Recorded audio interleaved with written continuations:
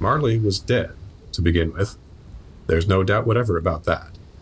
The register of his burial was signed by the clergyman, the clerk, the undertaker, and the chief mourner. Scrooge signed it, and Scrooge's name was good upon chains for anything he chose to put his hand to. Old Marley was as dead as a doornail. Mind, I don't mean to say that I know of my own knowledge what there is particularly dead about a doornail. I might have been inclined myself to regard coffin nail as the deadest piece of ironmongery in the trade, but the wisdom of our ancestors is in the simile, and my unhallowed hands shall not disturb it, or the country's done for. You will therefore permit me to repeat, emphatically, that Marley was as dead as a doornail. Scrooge knew he was dead? Of course he did. How could it be otherwise? Scrooge and he were partners for I don't know how many years.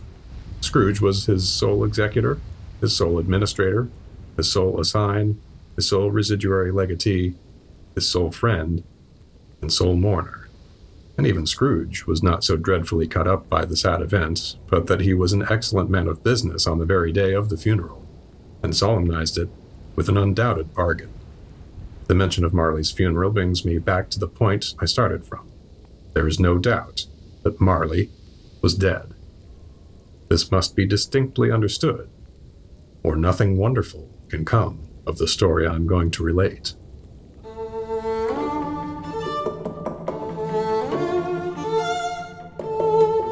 This is Dark and Stormy Nights, the podcast where we read the first page, and only the first page, of every novel ever written. I'm your host, Vin LeBate. And I'm your other host, Ben Blattberg. And tonight we're talking about the first page of A Christmas Carol by Charles Dickens, published in 1843. And our guests tonight are Braden Lamb and Kacey Smith. Welcome back to the show, everybody. Hi, Thank you. Oh, a little Christmas party here. Yeah. Mm-hmm. Uh-huh. 4 people. That makes a party. Yeah.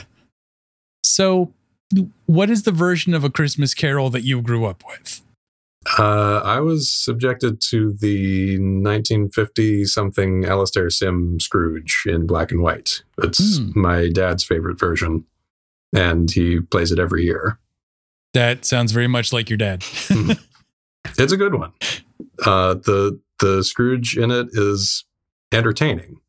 He's still cranky, but in a sort of fun, animated way. For the 50s, anyway. Especially for the 50s British cinema. Oh, yeah. There's a scene at the end when he is awakened to the Christmas spirit, and he's dancing around as giddy as a schoolboy, and the housemaid is sort of looking on in bewilderment, and he goes to the chair to stand on his head, and it's clear that he just flashed her, and she throws her apron over her face and runs out. So slightly saucy. You see, I think the definitive one for me when I was a kid was Mickey's Christmas Carol, the Disney one, which is like an absolute showcase of Disney animation. Yeah. They go all out, even though it's like a 25-minute special, but it's one of those ones that has a genuinely fairly scary Christmas yet to come. So that's the one that always sticks with me. Well, that's always kind of a tradition too, is how far can we go with the spookiness? For myself, I don't really recall a particular introduction to this story. So I'm going to assume that it was some DuckTales episode that was inspired by this.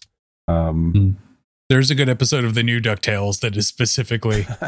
I just always remember at one point, when you get a little older and someone's like, oh, and this is the story of the Odyssey. And you're like, I know that. Why do I know that? Oh, DuckTales did that as an episode. Yeah. Cersei. Why do I know the name Cersei? Oh, right. DuckTales. Yeah, there's an Animaniacs about that. Yeah. It's always the public domain works. Oh, right. I remember that from Eek the Cat. Yeah. I realize in retrospect that I asked this question and half of our panel tonight is Jewish. So I don't know if y'all also have a different recollection of how this story like came to you as a younger person, or if it was just so much out there that like. So I'm one of the Jewish persons. I'm sure, as you can tell by my last name, but so Christmas Carol wasn't like a traditional thing in our house at all. But I was actually, when I was 8, in a production of A Christmas Carol that was put on by the Playhouse Theater in our city, and so pretty much like I know it very well because I spent like 4 months with it basicly, and I played one of the Cratchit kids that wasn't Tiny Tim. So it, I mean, it was fun, but so it's a weird relationship with me because I kind of think about it every Christmas, but not necessarily for its religious or holiday connotation so much as, oh yeah, it's this fun thing I did as a kid. So that's my recollection. And the other thing I remembered was that we had the Ghost of Christmas Future was supposed to be super tall. So the guy was on these stilts, which occasionally became slightly dangerous. See, I remember, like I said, I don't recall ever like not knowing A Christmas Carol, in the same way that like, honestly, I don't recall ever like not knowing a bunch of actual Christmas carols. Right. Mm-hmm. Like, in fact, I was going to say like one of my strongest memories, or one of the touchstone Christmas carols for me is going to be Scrooged with Bill Murray. Mm-hmm. Yeah. Yep. Which is 1988. Yep. And like, so I would have been 9-ish, let's say, when I saw that. And like, even at that point, like I knew like, oh yeah, this is a riff on that. Yeah. Mm-hmm. But like, when did I ever read A Christmas Carol or had it read to me, or like, did we perform it at some point in school at one of those winter pageants where those secular winter pageants where you happen to sing right. A variety of only Christmas carols. Yeah. It's like, look, we're not saying why the night is holy. We're just saying it's a holy night. Actually, no, we're going on and saying why it's holy. It's It's the second line. A certain winter holiday. Yeah. I'm sure you know the one. Yeah. It's funny. I never know quite how I feel about the winter holiday aspect. Like when people are like, it's okay, everyone can join in. But I'm like, well, on one hand, that's nice that you're trying to like make space for non-Christians. On the other hand, also, it's kind of essentially a Christian holiday. Yeah. Ultimately, yeah. And there are gatekeepers too who insist that it should be about the birth of a magic baby and not about spooky trees on fire and right. And fat men coming down your chimney in the middle of the night. Mm-hmm. Yeah, I support a full repaganization if at all possible. So being a Jewish kid growing up in a relatively Jewish community, I was like 6 or 7, I think, before I realized that Jesus Christ was a person and not just a swear word. And I just remember being like really perplexed, like who would name their kid after a swear word? and eventually I kind of figured out like it was the other way around. Mm-hmm. The Mel Brooks 2,000-year-old man sort of reasoning. Right. This is kind of tangential, but did you grow up with Santa Claus as a real mystical figure in your child? Not really. Like, I guess I don't ever remember reaching a point realize like thinking Santa Claus wasn't real, but also Santa Claus was never like he was that thing for those other people. Mm-hmm. And, it was the thing that they did the way we celebrated all this other stuff. And I didn't really have an analog to it. Like a thing. I mean, I don't, maybe the Tooth Fairy, but I don't ever remember really thinking the Tooth Fairy was real. So I guess I don't think I thought enough about it to consider whether it was real or not. It was just kind of like part of the mythos of another group, which was kind of interesting in and of itself, but not in a way that I had to consider like, oh, is it really Santa bringing the presents? Is it someone else? Like, I don't know. So that's their thing. So it could potentially only be true for them and not objectively true. Well, isn't that most religions? Kacey grew up in a relativistic household. I feel like all Jews grow like everything is very. There's this sort of inherent pragmatism to the religion that I gradually learned was not universal to all other religions. But even like the big rules, it's like, oh, you fast on this day, but if you're sick, don't do it, and if you're pregnant, don't do it. Like you're not supposed to. Instead of that, like you have to do it for your religion no matter what. You've got to make the sacrifice to do it. It's like no. If you're sick, just eat. Just don't worry about it. Like that's stupid. Don't make yourself ill for for an idea. Yeah, don't. That's anathema to at least the Judaism that I grew up with. And the impression I was given was that was fairly universal. There is that. There's the like, it's so funny. I may have told this story before, but like I remember at one point, someone visiting my house put a carton of milk in a different place than I usually do, and my first thought was like, what sort of monster would do this? And that for me was really like the realization of like, oh yeah, like even if you try not to, like the things that you grow up with tend to be what you consider normal. Right. So even just like, oh, like you make statements about like, oh, well, this is what Judaism is. And then you're like, well, I mean, for me, like, on Long Island, Right. And it's always funny when you like narrow things down. You're like, oh, well, that's what it was like in New York. And then you talk to someone else in New York who had a different understanding. You're like, well, Long Island. And you keep like narrowing it down to you're like, okay, in my house. Right. And then you're like, oh, well, my dad actually thought something different. So it was just like me and my brother. So did the non-Jews on this podcast grow up with Santa? I have like zero strong memories of ever thinking that Santa was real or like of like learning or realizing that he wasn't. So if anything special was going on in my house or brain, I don't recall. I do actually remember when I put it together. I think I don't want to guess at what age I was, but it was probably a year or two later than most other kids. It was like not in the, just sort of poking around the house, finding a soon-to-be present, a soon-to-be gift for Christmas, and thinking, oh, that'll be cool to get from my parents.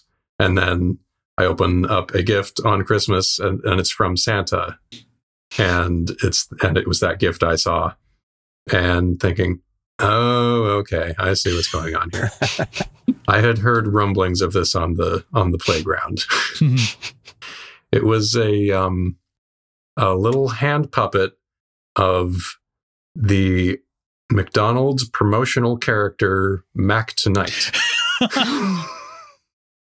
who is so that could probably tell you exactly what year that was. Yeah, probably, yeah. Probably too late. Mac Tonight. Yeah, he's the moon jazz performer in a tuxedo whose head is a crescent moon wearing like Ray Charles sunglasses. Yeah. And performed by Doug Jones. Oh, really? Yeah. That makes sense in retrospect. Also, I just love the idea of like let's sell hamburgers with a character who's like spun off from the Mac the Knife. Yeah. Yeah. Just like, yeah. Burger King quickly turning around their Jack the Dipper for nuggets.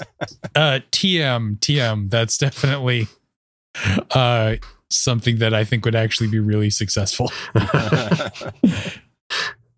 Yeah, just do a whole serial killer. Like that could definitely be like a regional chain restaurant that I don't know about. Oh boy. Honestly, I think either Ronald McDonald or the king could be mass murderers in their own right.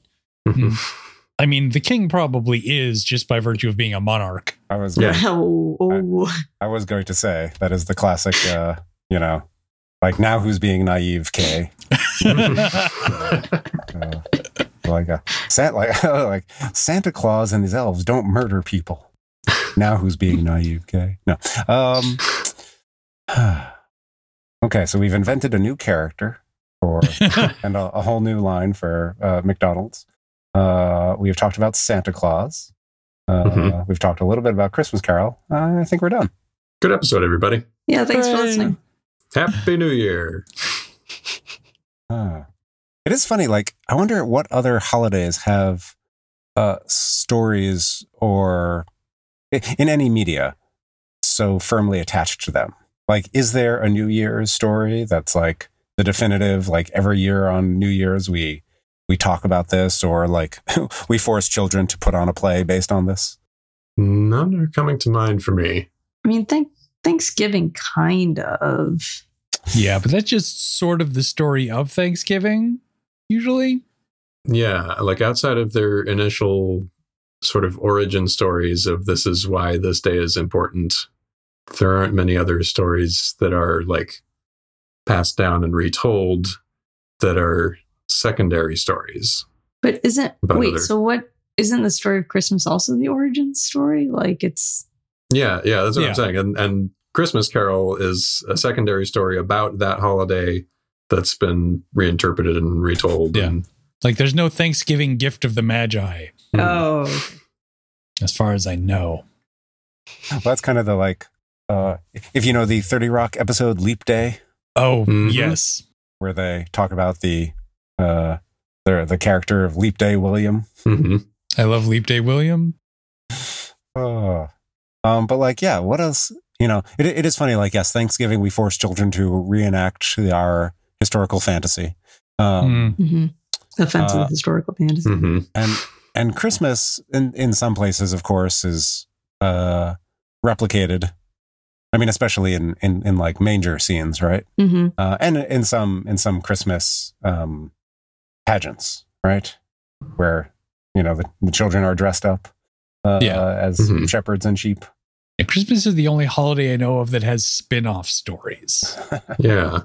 At least that actually stick around. Yeah. Well, there's Nightmare Before Christmas. I don't know if that's a Christmas story or a Halloween story. It's both. It's like, I feel like it was very calculatedly intended to be both. Like, you can play it on either holiday. And I guess there's Groundhog Day. There's Groundhog Day. Yeah, that kind of spawned its own genre. I guess you could. I guess Groundhog Day might be as close as we get to secondary stories based on holidays. I don't know how many of the other Die Hard movies take place on other holidays. Surely one of them must take place around 4th of July, right? I feel like that's probably as close as we get. Yeah, but it's not like a part of the story, right? Yeah. Interestingly, Christmas Carol makes very little mention of the original story of Christmas. Like, it's remarkably secular. Jesus or Christ is only mentioned like once or twice and is alluded to a couple of times as this nice guy we all know about. Yeah, like it's alluded to about as much as anything that one would write set in Victorian England. Yeah. Which has always been sort of a striking thing to me. But I suppose at this point we should get into the text, since we did. So our first line, and this is one that I think is really interesting structurally. Marley was dead, to begin with. And like, it's really cool to start a Christmas story with a death. But also there's a colon in the middle of it in a way that is really weird. Yeah, I'm curious about the Victorian use of that colon. Yeah, I don't know if it's I mean, I've never seen a use like this specifically. I think it might just be like one-off poetic inversion because if you reverse it, it makes sense. To begin with, Marley was dead. Mm-hmm. That would fit a normal colon use. And I think he just swapped them to be weird, and I think it works really well. I'd actually like to back it up 2 more lines and point out that instead of chapters here, we have staves. We do have staves. As one would in a carol. Mm-hmm. So that's just, Dickens being cute. Mm. And following that, Marley's ghost. So he's, first of all, telegraphing it in the subject of this stave. Then he's teasing us with Marley's dead. No, really, very extremely dead. Let me repeat to you how dead Marley is. Mm-hmm. In spite of the fact you've just read Marley's ghost. So this is definitely Dickens having some more fun. Mm-hmm. Yeah, there's definitely. It's funny.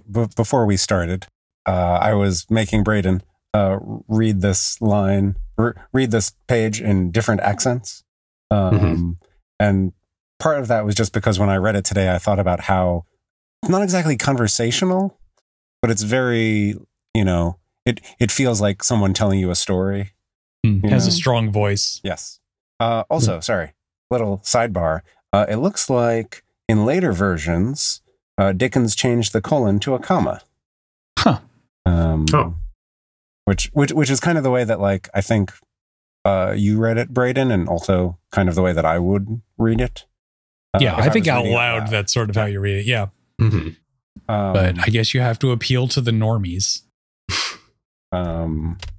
But yes, it's so, like there's something kind of relatable about the distraction of, like, I've used this cliche, dead as a doornail. And it's like, well, hold on. What does it mean? What the fuck? Why do we say dead as a doornail? And it's kind of funny that second paragraph starts with, like, I don't know of my own knowledge what there is particularly dead about a doornail, and ends with, the wisdom of our ancestors is in the simile, and my unhallowed hands shall not disturb it, or the country's done for. Like, there's a real, it's very funny to think about this, but of course, what he's also doing here is talking about, like, the weight of history and tradition. Yeah. He's like, I don't know why we say this. It would make sense to do this other thing, but we've done this for a long time, so maybe we'll just stick with it. Or the country's done for, which is seems like a lot to put on a simple simile. Well, yeah, I think that's definitely ironic and sort of maybe prepping us for the fun he's going to have with other concepts of like he's going to be inventing some new traditions here, like the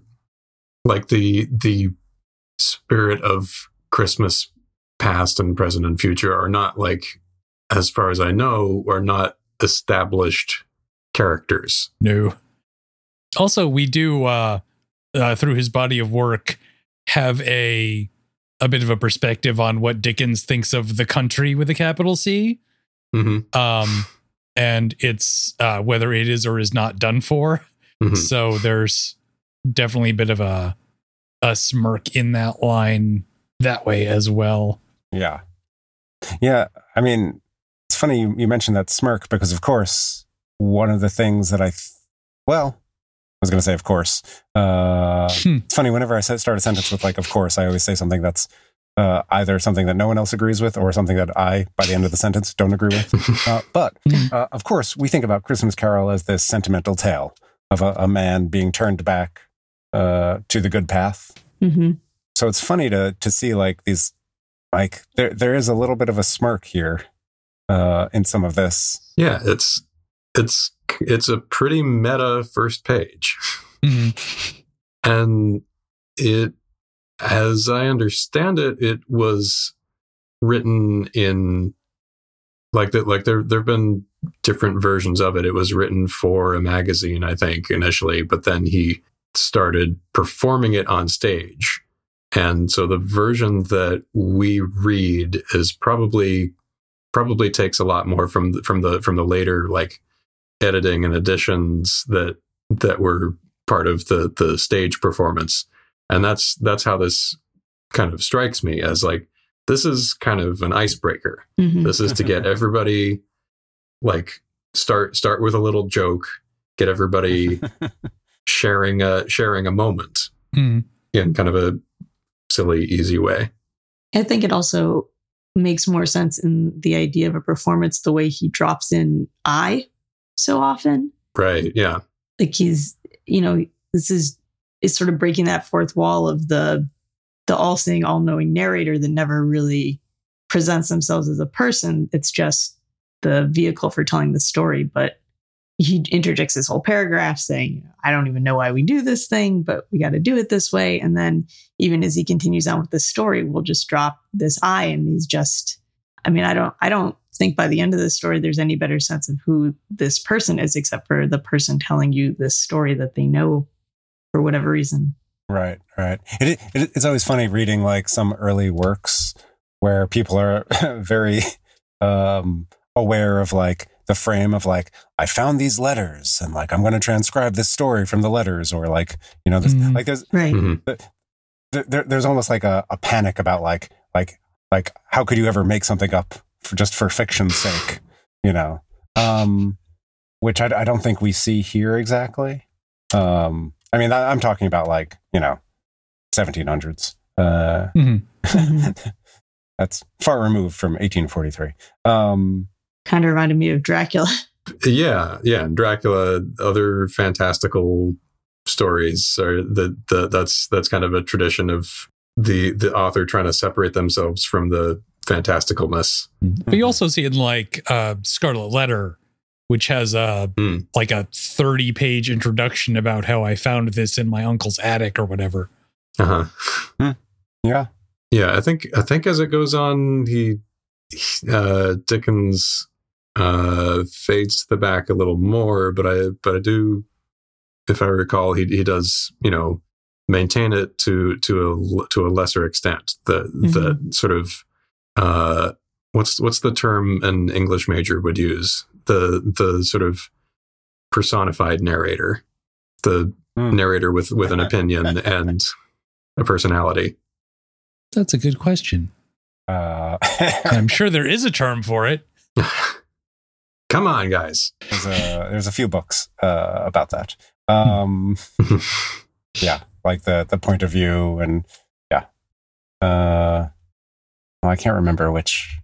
There's someone who particularly talks about that, and where we get like the terms free and direct discourse and whatnot. But yes, actually, you know what? The other day, I'll just say this. The other day, I forgot Lacan's name. I was trying to think of it for some reason, and I realized that I had forgotten it. So I am sufficiently removed from my grad school days that I've forgotten things that were central to me entering grad school. So that's fun. How did that make you feel? I don't know. That was a good question. Much like Scrooge, I felt, at first, like this couldn't be real, more of gravy than the grave, about you. And then I felt like I was slowly dying. But, in kind of like a peaceful way, I guess. No, I don't know. But no, it was. Were you not so dreadfully cut up by the sad event? Actually, I guess it's to bring us back to the text a little bit. It is interesting how, we start with the death, and then we end in the future with Scrooge's death and what it might look like, and whether people are going to be sad at his death, right? But like at all stages of his life, we see him change, and like how those changes might be little deaths of their own. I shouldn't have said little death. Yes. Heaven forfend. Metaphorical deaths. Yeah. Symbolic deaths. Yeah. Well, the 1950 something Alistair Sim Scrooge, or it's called Scrooge actually.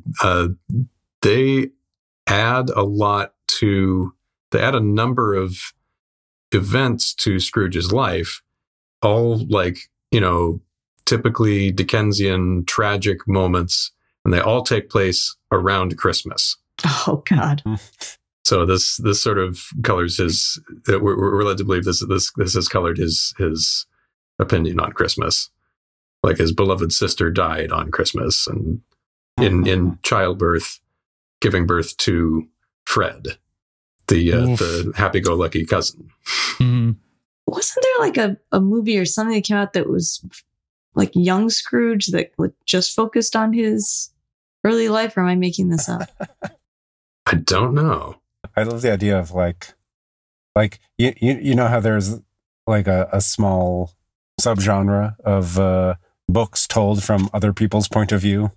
Mm-hmm. Like I'd love to see like Scrooge, but from someone else's point of view. I don't know. There is a book called Young Scrooge, A Very Scary Christmas Story by R.L. Stein. Is that what you're thinking of? No. I don't. Apparently, I'm not. I'm making this up in my head, but. And that's just the thing that dominates the first page of Google results. So there may still be more. And as Slappy the ventriloquist dummy observed, God bless us, everyone. But I do love the Jolly Christmas Carol, Stave 1, and then there's a quick switch to Marley Was Dead to begin with. That's aces. Good job, Chuck. How about the introduction of our main character? Like he comes second, and we get only the vaguest idea on this page of who this person is. He's serious. We're led to believe that if he signs his name to something, it's valid. He doesn't screw around.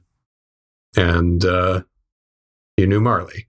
And he got a bargain on his comment. Yeah. Oh, yeah. Yeah. But we don't know.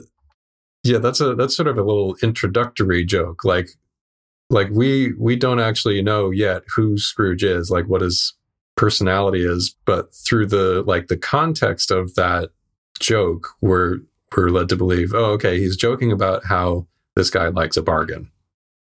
So that's interesting. I do like how he sort of like tosses Scrooge into the narrative. Like, Scrooge knew he was dead? Of course he did. How could it be otherwise? Scrooge and he were partners for I don't know how many years. And just like, oh yeah, I think I remember like that there's a sense as this goes on that Scrooge is a person that we, the audience, should be familiar with. This is a person that you've heard about, and I'm going to tell you a story that involves him. Mm-hmm. Yeah, like Scrooge is sort of a foundational object in the narrative as we're presented with it. It's like we should know how things exist in relation to him, even though we're not expected to know too much about Marley. Mm-hmm. Yeah, this is a very kind of confidential, conversational tone. Mm-hmm. Well, two things jump out at me now after hearing you all talk about this a bit. One, so we start with like a Christmas Carol, which sounds jolly, and then Marley's ghost. Marley was dead to begin with.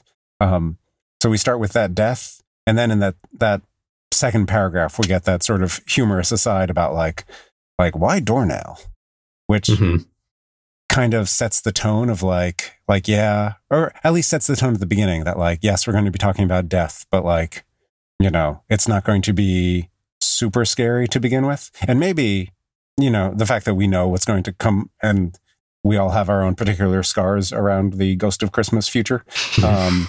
Maybe starting off in kind of this like cheerful, like fun Undertaker sort of tone makes the encroaching dread of the ending like hit a little harder. Like if this started with like, like death is coming for us all, then like, at the end we'd just be like, oh yeah, death, whatever. I knew that from page 1. But here it's like, oh yeah, death is coming for us all. But like, why do we talk about this way? Like, why a black cloak? But the other thing, and this, I think I'm going to disagree with you here, Braden, about Scrooge being the second person we'd hear about, because the first person we hear about is Marley. He's dead. Right. But then we get the register of his burial was signed by the clergyman, the clerk, the undertaker, and the chief mourner. Right. And that chief mourner is going to be Scrooge, but we don't know that until another paragraph. But we get this view of like how many people are involved with Marley's death. Mm-hmm. Even though in a later paragraph, we hear that there was no one else involved with his life because Scrooge was his sole executor, sole administrator, sole assigned, sole residuary legatee, his sole friend, and sole mourner. Like there's that. There's something interesting going on there. I think in how Dickens is laying out like two long lists of people. One of those lists is many people, and one of those lists is just one person in various roles. Mm-hmm. And he's not like even good at all those roles because his last role is mourner, and he's not really mourning, you know. I don't know. There's something about, I don't know. Maybe that's, again, it's funny because of course the premise of our podcast is that we read the first page of a book that maybe we don't know about, but we all know what's coming. Mm-hmm. So I want to say that there's something interesting about starting with this view of society being many people, which is of course one of the lessons that Scrooge will have to learn. Well, he is part of that world of like the official and business world. Mm-hmm. There are people who interact with him and know him, but they don't like him. Yeah. They're making jokes about him after he's gone. Mm-hmm. No, that's a good counter, I think, to what I was saying. Because of course, the clergyman, the clerk, the undertaker, and the chief mourner, except the chief mourner, we'll hold off. But everyone else has purely like a functional and not necessarily personal relationship with the dead man, right? Right.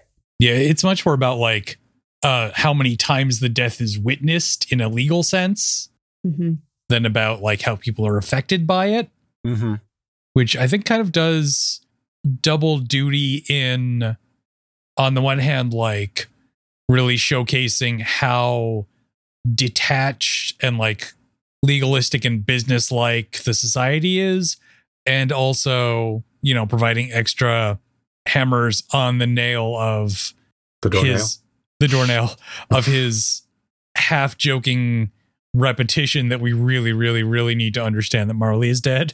Mm-hmm. All these people can confirm that he's dead. Yeah. Right. Mm-hmm. Yeah. No, that's really interesting to me. I just love how many times I'll switch my position on a thing. But no, it's really like, yeah, because this is not just a story about how Scrooge learns what Christmas is about, but this is in some ways a condemnation of our society or Dickens society as of 1843, which is totally of a work with his other books, right? Like, yeah, you know, he's not someone who's like, the real problem with society is this one person, you know? Yeah. Like, he's like, the real problem with this one person is society. Yeah, exactly. Like, it's always interesting how Scrooge isn't the villain of this story, even if that's how people like talk about him in popular culture. This is a story about how society made Scrooge what he is. Mm-hmm. Yeah. Or at the very least, how society allows a Scrooge to thrive. Mm-hmm. Yeah. I do like the idea that someone said something a long time ago that kind of stuck with me about like, they were saying something about how patriarchy hurts men. Mm-hmm. You know, like the way we usually like the first understanding of patriarchy is that it is you know, condescending and limiting and dangerous to women. Mm-hmm. And then, you know, when you think about it a little more, it's like, oh, it's also very constraining and narrowing to the lives of men. Because it's competitive. You're expected to compete. Yeah. And hierarchical. Mm-hmm. And has a very strict definition of what it is to be, you know, what is masculine and what is acceptably masculine. Yeah. Yeah. And if the whole power structure is based on the people who have these traits are the ones in power, then you have to constantly prove that you have those traits. Yeah. If you're supposed to. There was a tweet the other day that I think talks directly to what you just said, Kacey, about, I can't remember who it was. Y'all may know better. On, I think, the Graham Norton talk show, I don't know, was it Henry Cavill? Someone was talking about their Warhammer collection and like how much fun they got. Oh, yeah. You know, like how fun it is to like paint these little figures and like send them into war. And it's someone, again, like, I don't know if it was Henry Cavill, but someone who is an action movie star of some sort. So I really want it to be Henry was, Cavill. I know he's huge into The Witcher. It was. I saw the clip. Yeah. But and someone pointed out like of course, like, so, you know, his interviewer is kind of making fun of like, oh, like you like to, you know, play with these little nerd toys, you know, or something. But someone pointed out like why do we think that like adult men shouldn't have fun? Like, yeah. Like, where did that come from? And like, who is that hurting? And like, yeah. So yeah, no, I really like the idea that like this is a story not just about a very common reading these days is that it is a what was the joke? There was a joke the other day about like how since we don't have ghosts, we need unions to force capitalists to pay laborers fair wages. No, I think some union literally tweeted that, which was nice. But there's something to the idea that this is a story about how Scrooge was failed by society. You know, how he narrowed his life to fit a certain definition of success. Mm-hmm. I'm going to have to take a moment to sit with that. Yeah. I do kind of remember in watching the various versions of this and also in the play I was in, that the other part that I always found kind of disturbing was Marley's ghost. That, you know, he was a very wretched character that's being punished for all of the things that, you know, Scrooge is going to get out of being punished for. And I always kind of remember thinking, you know, what happens to that guy? I mean, at the end of the story, he's probably still walking around with his miles of chains, you know, suffering for the things that he did. I'm trying to remember. Yeah, I almost feel like there's some mention of that. I have this one chance, but I think it's just the one chance to visit him because they are friends. Ostensibly, they're business partners, but they're also friends in some way. And I don't think we ever get a great idea of what that friendship looks like, other than they eschew the opportunity to stab one another in the back. Right. Because that's an interesting, like, unexplored area that, like, the friendship must have really meant something to Marley, at least for him to seek out Scrooge through whatever channel he had to warn him, don't end up like me. Well, and not only that, but like, did he set up these other three ghosts coming to see him? I think that's I think that was also his doing. Yeah, I don't know if that's ever clear whether Marley is like a herald of a thing that's going to happen, or a guy who made some arrangements as part of maybe some backdoor deal at Redemption. Yeah, my assumption had always been that, like, some, you know, God or some higher power had decided that Scrooge was going to be sent, you know, these three ghosts as his chance, and then chose Marley to be the herald of it because of this, you know, connection they had with one another. But I think it's much more interesting if you think about it as Marley having his own agency in this and potentially being the cause of it, rather than, you know, someone else's trumpet. I mean, if it is not arranged by Marley, it does make sense to send Scrooge, if they're going to send Scrooge these three opportunities to examine his life, to first send to prime him with Marley, this person who he has a direct connection with, so that he can have a brief conversation with, and therefore can't dismiss these. Also because he knows Marley is dead. Right. Like that's kind of perfectly in line with its whole page of like, the only way that Scrooge is going to believe this is if he hears it from a guy whose corpse he saw. Mm-hmm. I do like how there's a way in which thinking about, like who gets a fair deal here and who gets kind of used, like why doesn't Marley get a chance to repent? Mm-hmm. Like there's definitely some like thematic and moral reasoning to be done there. I do like that the four of us are just like, what are the rules of this world? Like how many how many dots in materialization does Marley have to sorry, it's not materialization. I can't remember. But yes, as a ghost, how does he appear? I have a vague memory, which is probably false, of like of Scrooge in some version, like seeing Marley, redeemed. Yeah, I have a vague memory of that also. But in my memory, it's basically the end of Star Wars, where we see them as Force ghosts. So I'm not sure, like I said, that this is a real memory of A Christmas Carol. But there's something about that where, like, this is Marley's chance to save a friend, and maybe by doing something selfless, he is redeemed.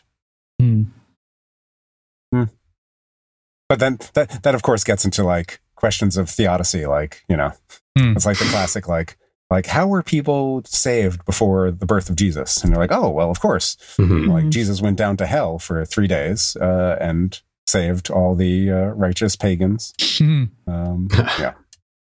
I didn't know that was a thing. Oh, yeah, the harrowing of hell. That's that's cool. Yeah. I think I'd heard of that, but yeah, that hadn't really occurred to me as a philosophical problem of like, because I never really wrapped my head around like we were not a exactly Christian household. We went to church, on Christmas and maybe at Easter, and we had Santa. But the finer points, the trickier questions didn't really come up. Mm-hmm. Yeah, the logistics of the crucifixion get pretty weird when you dig in. Yeah. But on that note, I think we're kind of looking at time. Does anybody have any final thoughts? I enjoyed this page. Yeah, it's a really good page. I would read more. Mm-hmm. Like, it's a very strong page in terms of like voice and flow. Mm-hmm. Oh, it gets better. Once he like really starts laying into Scrooge on the next page. I mean, on the next page, there's a little bit more confirmation that Marley is dead. Mm-hmm.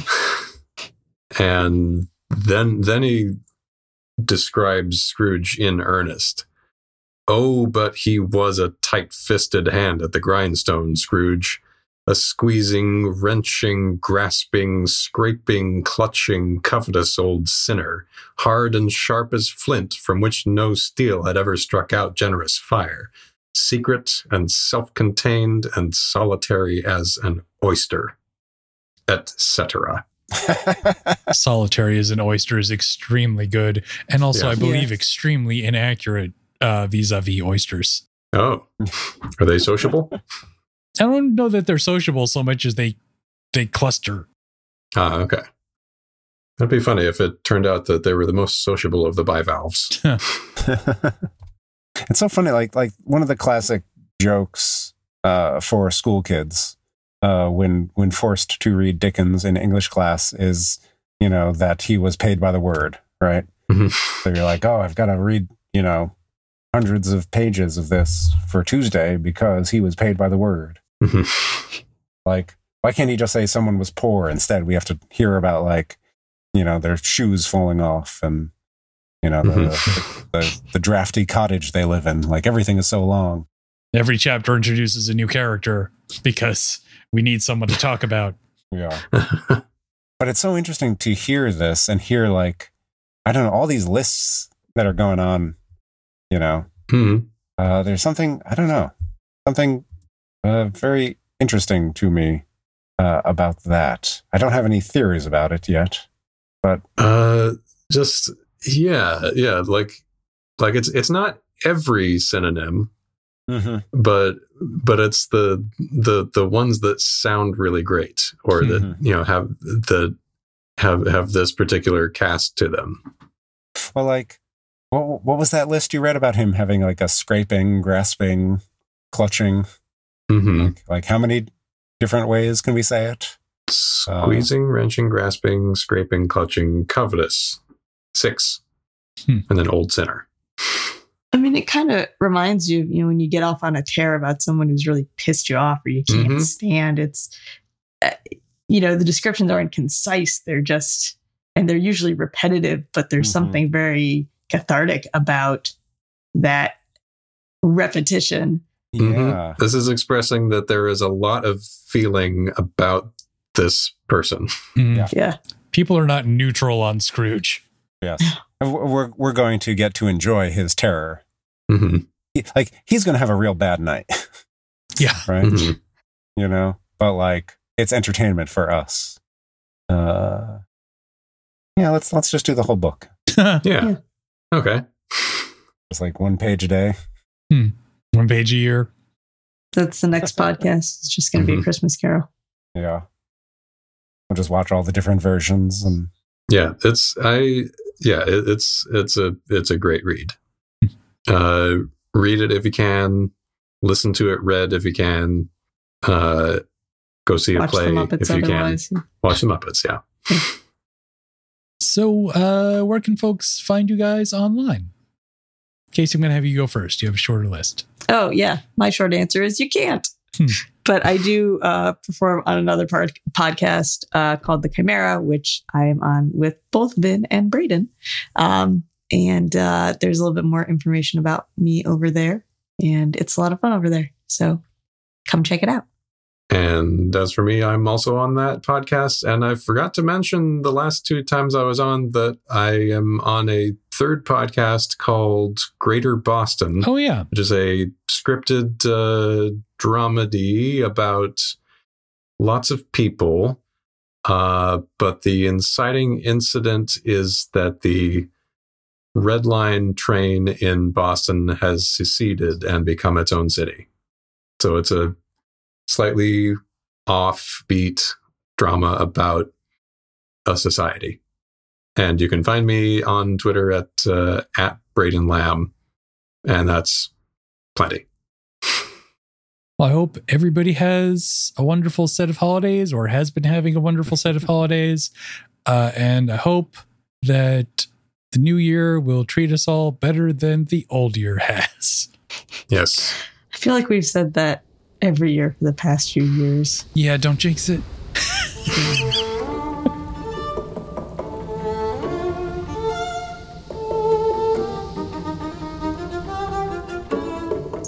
Thanks for joining us on Dark and Stormy Nights.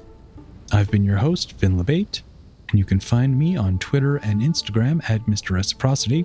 You can find the games that I write at mrreciprocity.itch.io, and you can find my other podcast, The Chimera, at thechimera.space or on Twitter at ChimeraPod or on your podcast app of choice.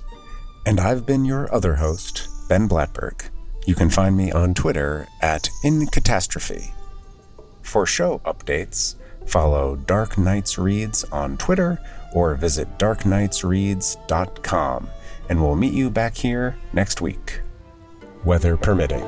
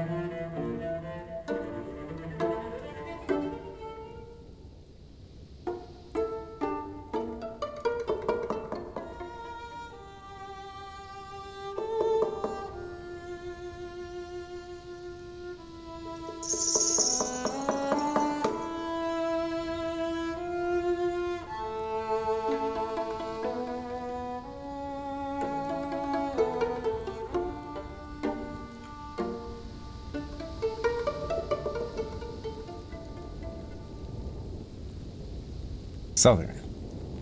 Marley was dead to begin with. There's no doubt whatever about that. Noir. Marley was dead to begin with. There's no doubt whatever about that. A little Max Payne-y. Russian. Marley was dead to begin with. There is no doubt whatever about that. This is my little secret gift to you.